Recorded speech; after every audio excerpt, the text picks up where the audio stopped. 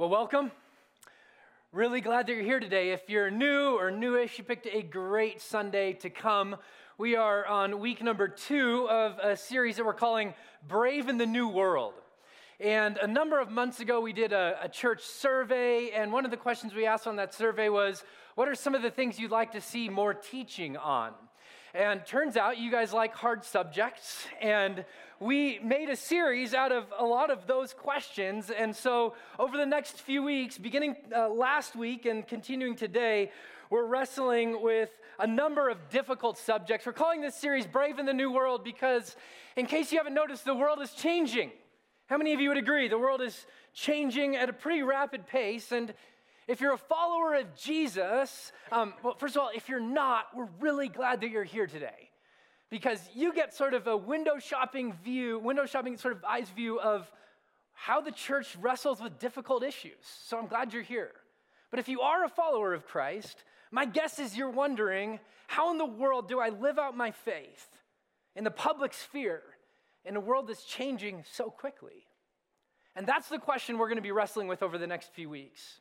Essentially, if it's off limits at Thanksgiving dinner, we're going to talk about it over the next few weeks, okay? If you say to your friends and family, we don't talk about that here because we all want to remain friends, it's coming up in the next few weeks. And I sort of jokingly said, maybe after this series, we'll do a teaching series on church unity because we're going to need it. We're going to need it. Last week, we launched this series, and we said this. We said that the church of the future will be a creative minority that has influence without power. That essentially the way forward is the way back. The early church had almost no power politically or socially, but over a few hundred years developed great influence. And we opened up Acts chapter 4, and we saw the way that the church had influence in the way that it proclaimed Jesus and that its message was very, very clear.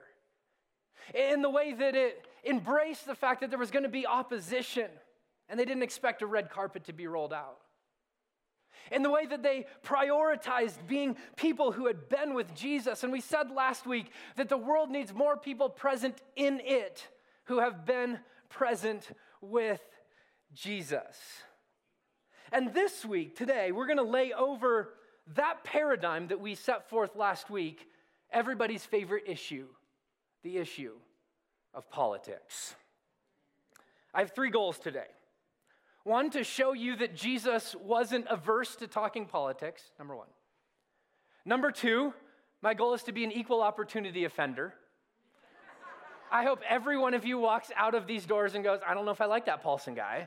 And then you talk to somebody else on the different side of the aisle and they go, me neither, okay? And my goal, if I'm successful, I think you will walk out of here going, I'm not exactly sure where Paulson stands politically. Those are all 3 my goals. So the question is, what is or what are politics? Politics are simply the science of government. It's the way that we organize our collective life together. The word politics comes from the Greek word police. Will you say that with me? Police, which is where we get our word city. So city or community. And so politics are the way that we decide through laws and policies that we are going to operate as a collective group of people. So if you're part of a city, you're a part of politics. If you're part of a community, you're a part of politics. And politics are sort of one of these necessary evils in a sense. We need politics. We need government. Because without government, the lowest of the low, the oppressed, the weak, get absolutely run over and taken advantage of. And so politics are there to protect the people that are the most vulnerable. So because we are fallen people, we need politics. We need government. But look up at me for a second. Because we are fallen people, politics and governments are messy. Anybody want to say amen to that? If I were to try to summarize our current political landscape, and I don't have enough time this morning to trace for you how we got to this place, only to state it as at least a perceived reality on my part, you can agree or disagree. If I were to describe our current political milieu, my one word would be divided. And I would follow that up maybe with a close second to volatile. That it feels like a volcano that's just sort of bubbling, and every once in a while it erupts. It erupts over presidential elections, it erupts over gun laws, over gay marriage, over economic policy, over immigration, over race relations and race riots. We are a divided people. And in some ways, the world always has been. If you have your Bible open with me to Mark chapter 12. Mark chapter 12. Let me set a little bit of context while you're finding Mark 12. Jesus has been asked a question about his authority, and now he's going to be asked a question about his politics. And explicitly stated in this text is the reason that people are asking this question. They want to trap Jesus. And politics, I mean, imagine this. It's like, politics was a contentious subject 2,000 years ago. Not a whole lot has changed, has it? So they're turning up the dial. Jesus is sort of marching towards his crucifixion and subsequently his resurrection. People want to pin Jesus. They want to have a reason to kill him. And so here's what they do. Mark chapter 12, starting in verse 13. You there? Great. And they sent him some of the Pharisees and some of the Herodians to what? To trap him in his talk. They wanted to get him to say something that would infuriate one of these groups. And they came to him and said, "Teacher, we know that you are true, that you don't care about anyone's opinion, for you are not swayed by appearances, but truly teach the way of God." And is it lawful, they ask, to pay taxes to Caesar or not? Should we pay them or should we not? I read that in a condescending manner because, as you'll find out in just a moment, they ask it in a condescending manner.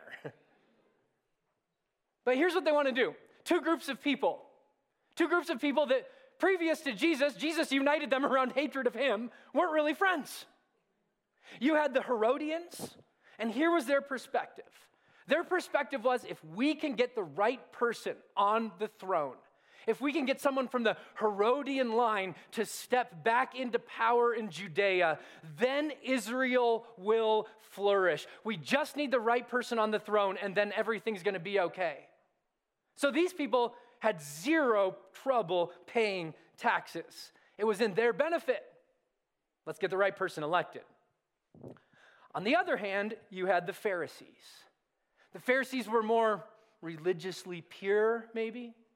They felt like, no. It's not getting a Herodian elected, it's having the Messiah come. And the Messiah will rule, and the Messiah will reign. And if he comes, then everything's going to be okay. And the Pharisees resented with every fiber of their being the fact that they had to pay these taxes. So you see the position Jesus is in. He's in a no-win situation. They ask the question because they want to force Jesus to compromise, either politically by siding with the Pharisees, or theologically by siding with the Herodians. But here's the problem with trying to pin Jesus into a corner. He's brilliant. That's the problem. That's the problem. And here's how he responds. But knowing their hypocrisy, he says to them, "Why put me to the test? Bring me a denarius and let me look at it." And they brought one. And he said to them, "Whose likeness and inscription is this?" And they said to him, "Caesar's." It was a silver coin, probably around 18 cents in value. On one side of it, it had a picture of Caesar, and it had the inscription, "Tiberius Caesar, son of the divine Augustus." It was a declaration, Caesar's the Son of God. And if you were to flip the coin and it landed on the other side, what you would see is a picture of a woman who was the personification of the Roman Empire, Roma. It was a picture of worship of Caesar and worship of Rome. Not surprisingly, there were a number of people in Israel of the Pharisaical party, of the zealots, that had an issue with paying this head tax. In fact, there was a man named Judas the Galilean who previously had led a revolt that got shut down over this tax. It was a contentious issue, to say the least. But when Jesus held that coin, he wasn't just holding money, he was holding a way. He was holding a picture of the way that the world works, where if you have power, then you get to oppress the people that you don't like. If you own the sword, then you get to make the rules.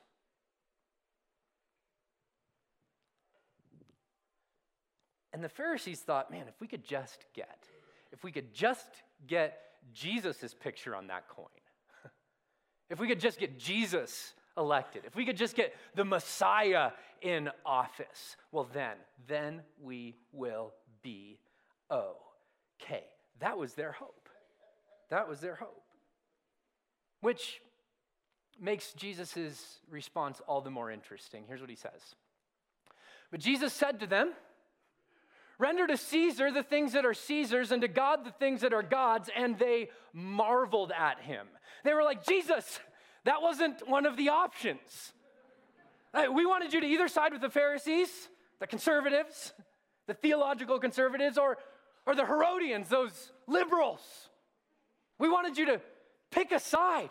We wanted you to tell us where you stand. And Jesus is like, I'm way smarter than you, and you will not pigeonhole me into these false dichotomies of choosing from binary options, option A and option B. He goes, I'll see you option C, D, E, and F. Thank you very much. See, Jesus doesn't call his disciples to opt out of government. He doesn't call his disciples to opt out of politics. If you're part of a public community, you are distinctly a part of politics. But he also does not call them to think that power, people in positions of power, have the ability to replace God. You see what he's doing? He's choosing a brilliant third way. Yeah, government has power, but its power is limited, and followers of Christ are called to live in the kingdom while being a part of the empire. Deciding to live in Jesus' kingdom does not mean that we are just taken out of the empire or the state. As Paul would write to the church at Rome in Romans chapter 13, let every person be subject to the governing authorities. For there's no authority except from God. And those that exist have been instituted by God. In 1 Timothy chapter 2, Paul would write to Timothy living in Ephesus at the time, and he said, Timothy, I command you, have men everywhere, have people everywhere to pray for their governing authorities, pray for their leaders. And I've checked. I can't find any Bible that has a footnote at the bottom that says the ones you agree with. It just says pray for him. If it's Nero, pray for him. If it's Domitian, pray for him. If it's Obama, pray for him. If it's Trump, pray for him. Pray for them, period. Because you're not taken out of the empire when you become a follower of Jesus. You're placed in the kingdom, and you have to learn this dance of living with your feet in two different worlds, which I think some of our forefathers got. We have this principle in the U.S. called the separation of church and state. There's a lot of misunderstanding about that idea. Most people think it's a part of the Constitution. It wasn't a part of the Constitution. It was actually written by Thomas Jefferson in 1802 when he wrote to the Danbury Baptist Association and said, there shall be a wall of separation between the church and the state. There's a clause in the Constitution that's similar, but it's not in the Constitution. But most people, when they think about the separation of church and state, what they think is that the church shall never have anything to say to the state. That the two shall be completely separate and never connect. And I just want to tell you, that was not the original intent of the separation of church and state. The separation of church and state was intended to free the church from being controlled and supported and oppressed by the state. Okay? So that we are one of the first countries in the history of the world that would not be directly officially affiliated with any one religious institution. Essentially, the U.S. is founded on this ground that said every religion has the same ability and the unique ability to create a following. And lean in, look up at me for a moment. As a follower of Jesus, I love this. I love this.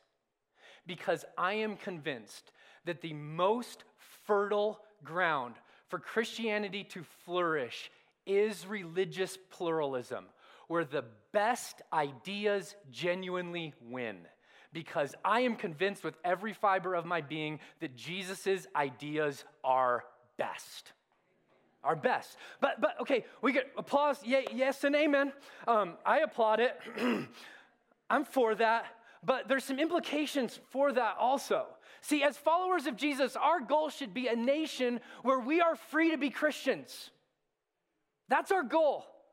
Like judiciously, in policy, in government, that's our goal. To be a nation where as followers of Jesus, we are free to follow Jesus. But that also means that we must advocate for people to be free to be Jews and Muslims and Buddhists and Mormons and humanists and atheists. If we are going to be for religious freedom, we have to be for all religious freedom. Separation of church and state said, we're not going to judge you based on theology. We're going to judge you based on action. To that I say yes and amen. So maybe you're asking, all right, Paulson, what does that look like? Give to Caesar what is Caesar's, and give to God what is God's into 2019. Well, let me just start by saying, let's not make it overly simplistic. Because our two favorite options, Jesus takes away. He takes away the ability to just say, I'm just going to check out and separate. There was a group of people called the Essenes. Will you say that with me? The Essenes. If you went and you saw the Dead Sea Scrolls when they were at the Museum of Nature and Science, did you go see them? I hope you did. They were amazing. They were awesome. Those were written by the Essenes. They were part of developing the Qumran community, which was near the Dead Sea, hence the name, okay? And they were people who said to Rome, the heck with you. We're going to form our own little religious community away from everybody else. And we're going to do our own thing in holiness and purity because holiness is defined by what we don't do. Jesus says, give to Caesar. You also had the zealots who were like, we're going to overthrow the Caesar. We're going to get our guy in office, and then everything's going to be good. And to them, Jesus says, give to God. See, Jesus disagrees with both the way of power and the way of separation. So here's what he invites us to. He invites us to be people who are engaged politically, but who speak prophetically. This is the dance of kingdom and empire, of Jesus and state, that we live with our feet firmly planted in and on both. This word prophetically, don't think forth-telling. Think of speaking truth to people in positions of power. That's the prophetic voice that the church needs to, in my opinion, regain. What does it look like to live life through the lens of the kingdom, through the values of the kingdom, through the ethics of the king? When I start to do that, what starts to emerge is that there are massive flaws in both parties, Republicans and Democrats. And I say that this is so important, you guys, that the church becomes or regains its voice to speak prophetically, because the world needs us to play that role. I mean, think of what happens when we don't. You have the church in Germany during the Holocaust, the German Lutheran church that's so in bed with the empire that they have no voice to speak out against the atrocities that are going on. So one person recounts being in church and having a church that was right up against a railroad track. And during the Holocaust, those railroad tracks were used to transport Jews to concentration camps.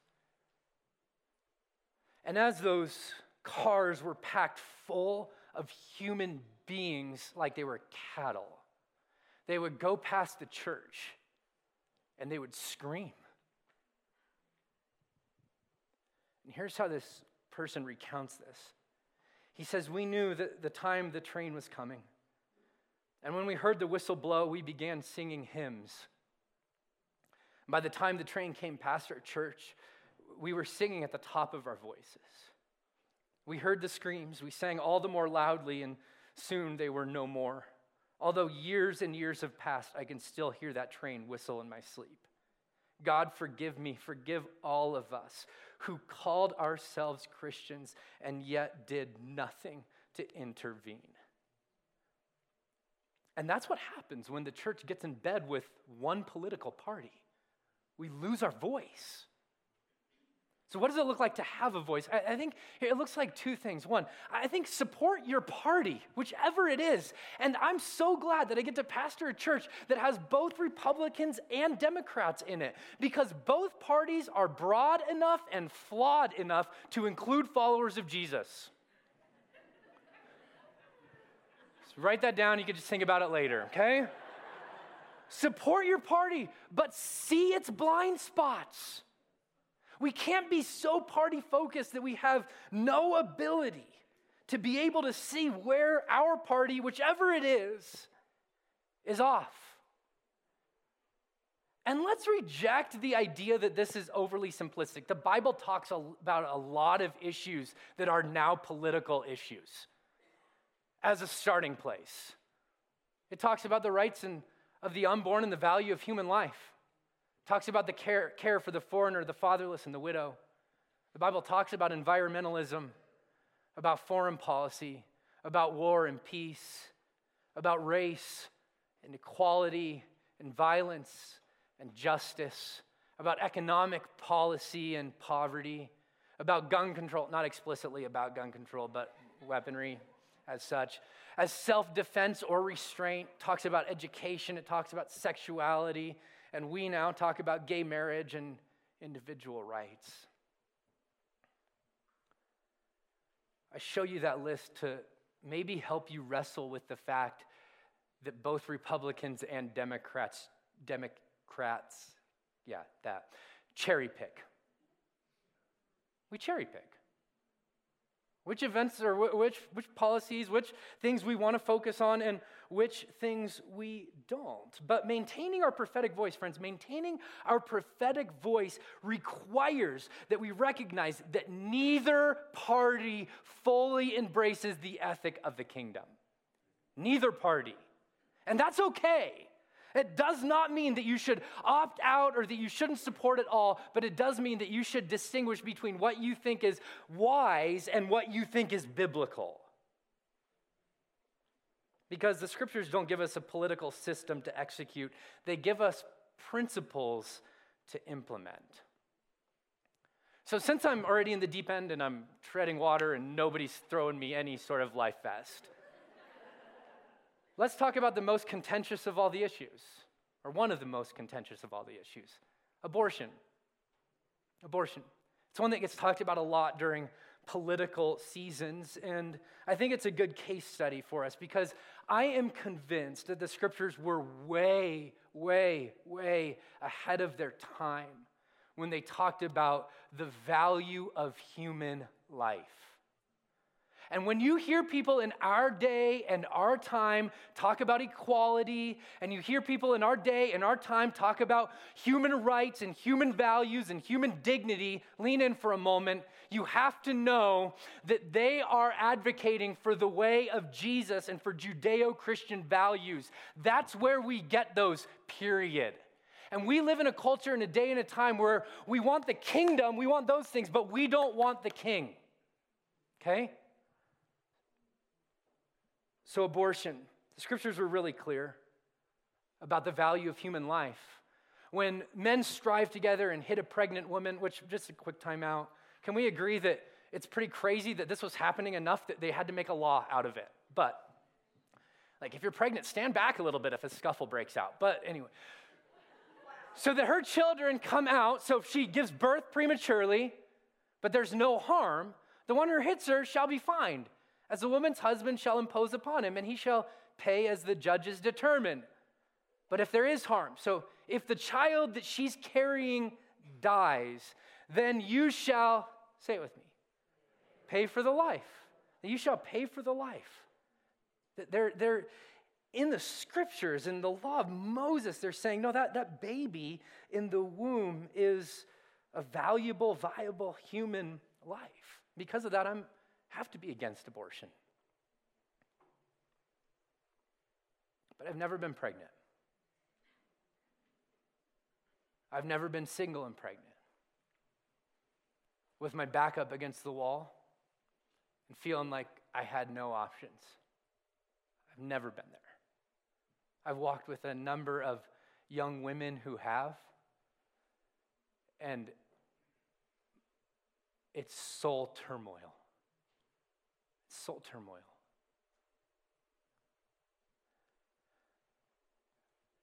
I think that the reality, friends, that of abortion isn't going anywhere. You know that, right? It's not going anywhere.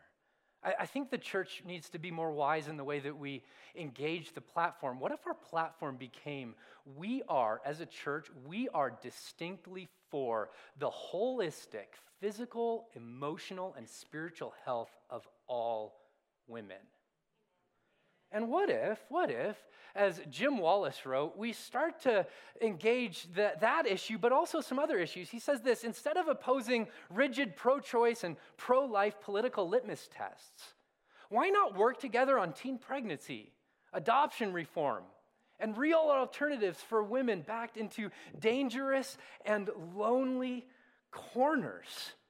Which is why if you are a follower, if you're a person here today and you've had an abortion, a woman who's had an abortion, I want you to know, look up at me, everybody look up at me. If that's you, God loves you, God is for you, the church is for you, and even as a community of faith, next fall we're gonna launch a post-abortive support group so that you can walk with other people that have been down that road that's really, really difficult. But I want you to know that we absolutely love you and we're glad that you're here. But as a church, what would it look like? What would it look like for us to have our theology of a right to life and value of life bleed into our politics, both for the unborn and the born? Like, what would it look like if our right to life theology influenced the way that we thought about abortion and adoption? What would it look like if that theology influenced the way that we thought about children in the womb and kids in cages? Like, what would it look like? What would it look like for that theology to bleed over into the way that we view the death penalty, race relations, drone bombings, education, and immigration? So, friends, I think this is where both sides of the aisle only have half the picture, and the world, whether it knows it or not, yearns for a better third way. So yeah, let's see the blind spots, but also let's be people who have an opinion but refuse to demonize the opposition. because the way that you respond to people who disagree with you is a part of the message you deliver. The way you respond to people that you don't like, the way that you respond to people that you think are wrong is a part of your message. And if you're here going, yeah, well, Paulson, no real change happens that way. You're too nice, you never get a voice. Tell that to Nelson Mandela. Tell that to Gandhi. Tell that to the early church. Tell that to Desmond Tutu. Heck, if you're brave enough, tell it to Jesus. See, I believe that we have to become people who refuse to allow the way people treat us to determine the way that we respond to them. If you are a follower of Jesus here today, and if you're not, this doesn't apply to you. If you are a follower of Jesus here today, you have given the right up to live under the an eye for an eye and a tooth for a tooth way of living. If you are a follower of Jesus, you are commanded to love your enemies and pray for those who persecute you. That's part of your calling. That's part of your DNA as a child of God. We respond in love always. That's who we are as followers of the way of Jesus. And what if we agreed that what's best for people is what's best? And we could disagree on how that happens and the best policies to make that happen. But what if we said our common ground is the common good? And we're going to stand there as firmly as we can. And what's best for people is ultimately what's best. Because really, politics is about people. It's about people. And Jesus said to them, "Render or give to Caesar the things that are Caesar's, and to God the things that are God's." And they marveled at him. If this were a graphic comic book, they'd be going, they're just like dumbfounded. Like, we didn't see the Via Media. We didn't see the third way coming. Which this little verse begs a ton of questions, doesn't it? Like, what's Caesar's? Well, coins are Caesar's. The taxes are Caesar's. Respect is Caesar's.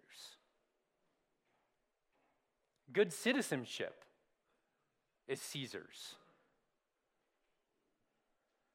You know what isn't Caesar's? Worship. And anytime we combine worship with Caesar, it's called nationalism. And the scriptures are really, really hard on people who worship their country. It never ends well for the country or for them.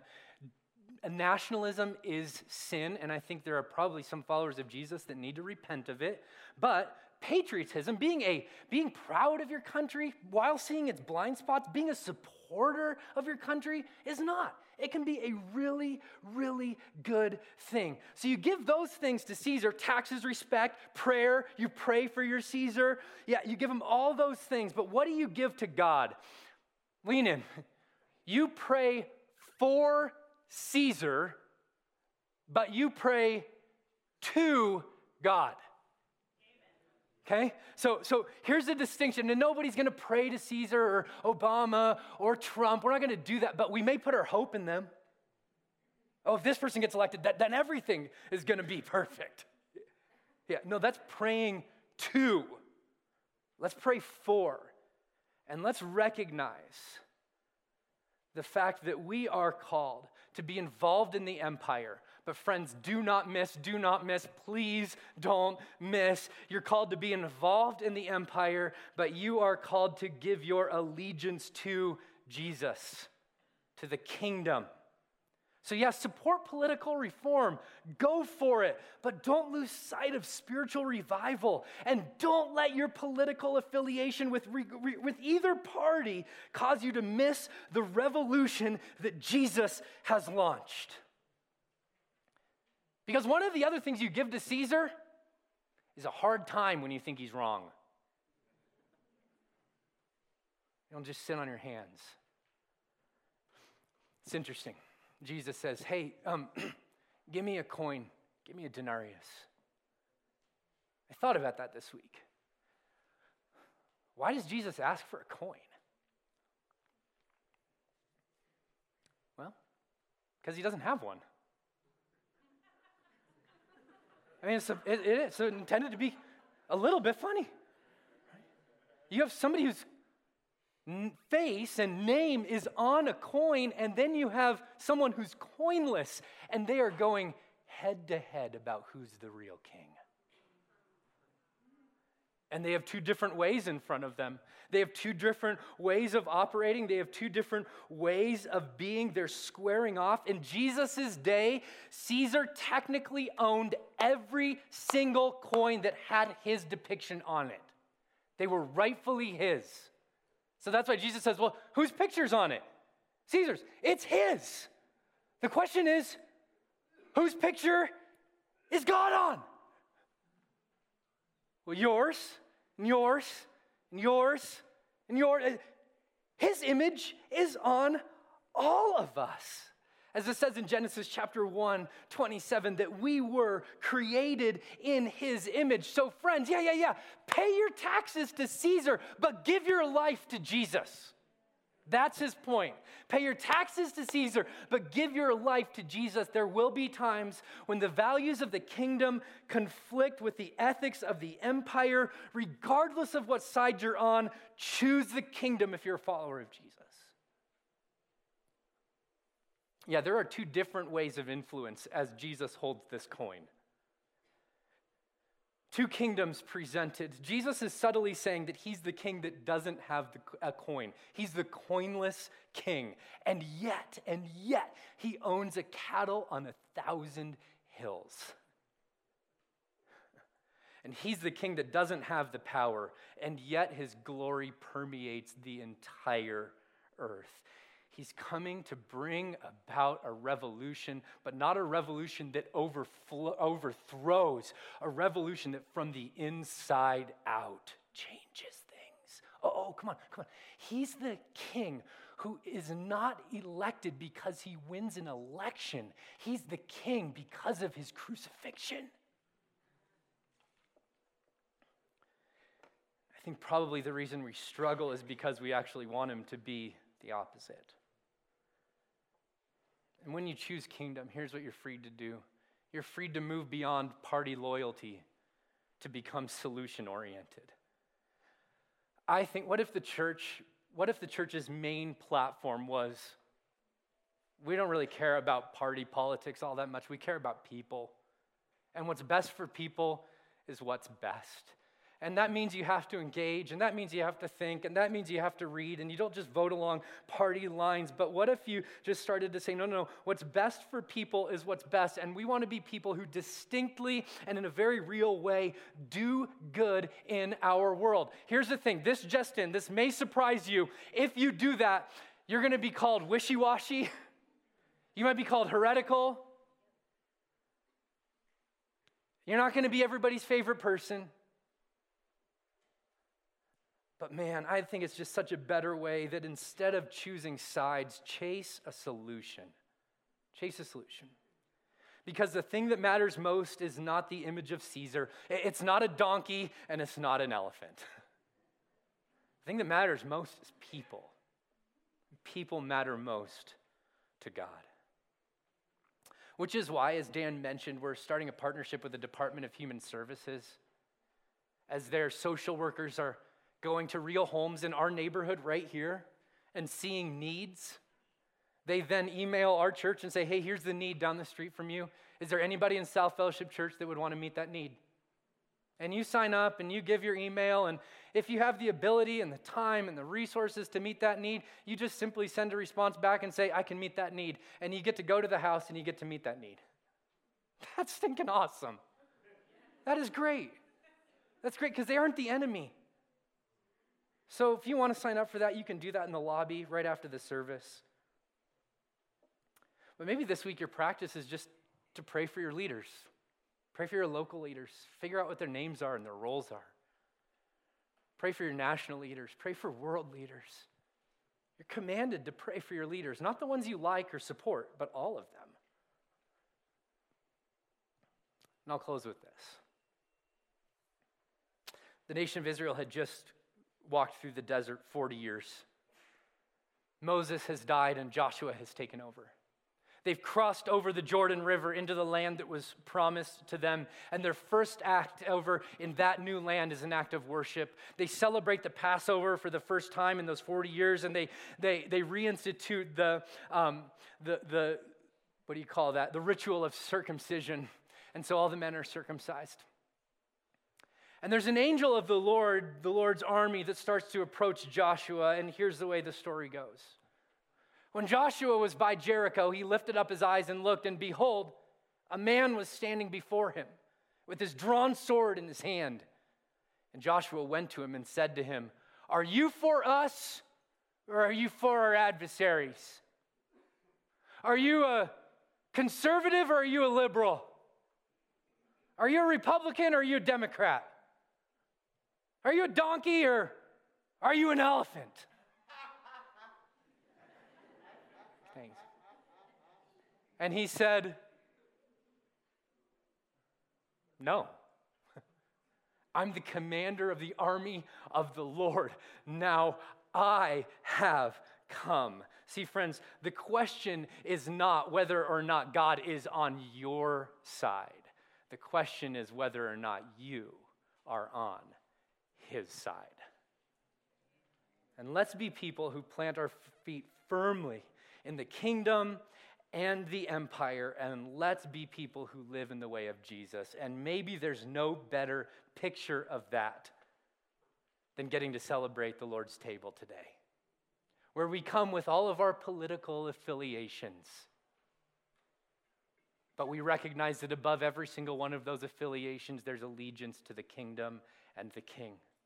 So we come as Republicans, and we come as Democrats, and we come as Americans and Mexicans, and we come as white and black and everything in between, but we come under one banner, and that banner is that Jesus Christ is Lord. There's one body, there's one blood, there's one table, and it is his. And in all the ways that we're different, those things are minuscule compared to the thing that we share. And that's the declaration that the kingdom has come and that we are his.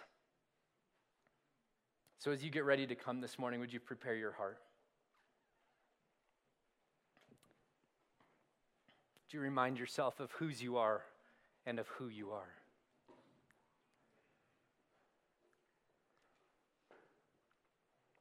And the table's open to all who are followers of Jesus, regardless of how you vote.